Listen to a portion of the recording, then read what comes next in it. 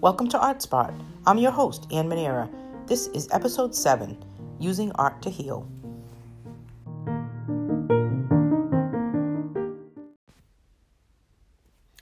In this episode, I would like to talk about how many people use art to heal pain. Many people believe that creative people use their creativity to express what ails them. Oftentimes, there are no words for what a person is feeling, emotionally, physically, or mentally. So many turn to art in some form to express themselves in some way, or to simply cope with some type of pain. Art can be a distraction for one's mind. Artist Frida Kahlo was a Mexican artist in the 20th century who used art to cope with physical and emotional pain. Earlier in her life, Kahlo was physically injured in a bus accident, and as a result endured years of physical pain. Kahlo turned to painting to cope with her physical pain and to express herself. The most amazing part to me about Kahlo is that she was mostly bedbound and would lie on her back while she painted. I think Kahlo utilized art to heal in two ways. One, to express herself by painting her pain. She painted a visual image of what she visualized her pain to be. Second, she used art as a coping mechanism in an effort to get through each day. This is the part I can totally relate to. To be able to use art to forget what ails you is a wonderful gift to have. To be able to sit quietly and create something, whether it is something you learned at a class, through a book, or have taught yourself, is something not everyone is able to do. As an artist, I make a conscious effort to remind myself that I am blessed to be able to express myself through art, and to take time to be in a space in my heart and soul where all is good. When you use art to heal, you allow yourself to open up to yourself. Typically, we are told to open up to another person. Have a conversation with a friend or family member, or even a trained professional such as a therapist. But once the conversation with any other person is over, then what? What happens when you are sitting alone in the middle of the night? Pain, be it physical or emotional, always seems far worse in the wee hours of the night. The silence, the darkness, the stillness inside yourself.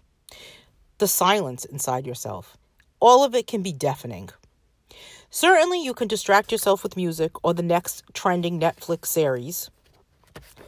But take a moment to think about how you can distract yourself with art. How you can engage your body, mind, and soul in a creative process that will not only distract you, but express how you are feeling when you can't find the right words. Art has the ability to aid in the healing process by allowing oneself to address invisible wounds, past traumas, and/or emotions that are far too difficult to express with words. However, many people simply do not want to dig up old emotions and work through their issues and their stuff. It's just too much to rehash the past. Talk about your feelings, talk about the hurt. So when people hear about using art to heal, many people do not engage. Many people think that it will be a bit too much, and it will take the fun out of creating art. Or too many issues will be brought up, and they will find themselves in that exact emotional state they have been running from.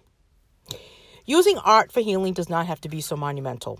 Using art for healing can be as simple as coloring with crayons, as simple as watching an online tutorial, as simple as painting a paint by number. The key to it all is how you are engaging in the process and how you are able to escape from what ails you during that process, even if it's for only 15 minutes. There's a famous quote by Picasso: "Art washes away from the soul the dust of everyday life." In my last podcast episode, I talked about living a creative life and how each day my goal is for my mind, body, and soul to be in alignment, to be in the present moment. And in that moment, creativity will follow. It is in this space that the dust has been washed away from my soul. For me, art cleanses me in a way that is difficult to explain. During the creative process, I am able to enter a space in my body, mind, and soul where there is flow. At this point, art just happens. I will say this. I think that entering that space is not the same for everyone, and being in that space is not the same for everyone, and it shouldn't be the same. We are all individuals, and our experiences should be unique. Many might argue that using art to escape from what ails you is just that, an escape, and it will not make the pain go away. I do understand that argument and agree that eventually you will have to face reality. However, consider how you feel during this so-called escape. Imagine, if you will, spending just 1 hour coloring or painting. During that 1 hour, you are not thinking about the pain in your back or an argument you may have had with a loved one, but rather for that 1 hour you are immersed in making art, allowing your mind, body, and soul to be in alignment. You are in the present moment. And without even realizing it, that 1 hour has allowed you to use art to heal not only a physical, emotional, or mental pain, it has allowed you to relax, to experience an hour of happiness.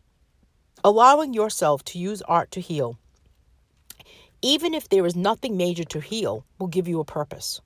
It will spill over into many other areas of your life and will teach you things about yourself that you never ever imagined. Art teaches us a colorful way to express ourselves, add new images to our imagination, and introduces us to new ways to perceive the world around us.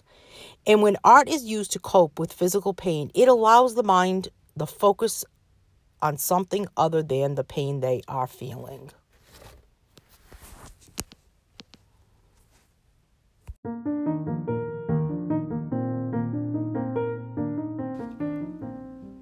If you like this episode, leave a comment. You can also find more episodes on AnnManera.com by clicking on Art Spot Podcast. You can email Ann Manera at designer@annmanera.com. Thanks for listening.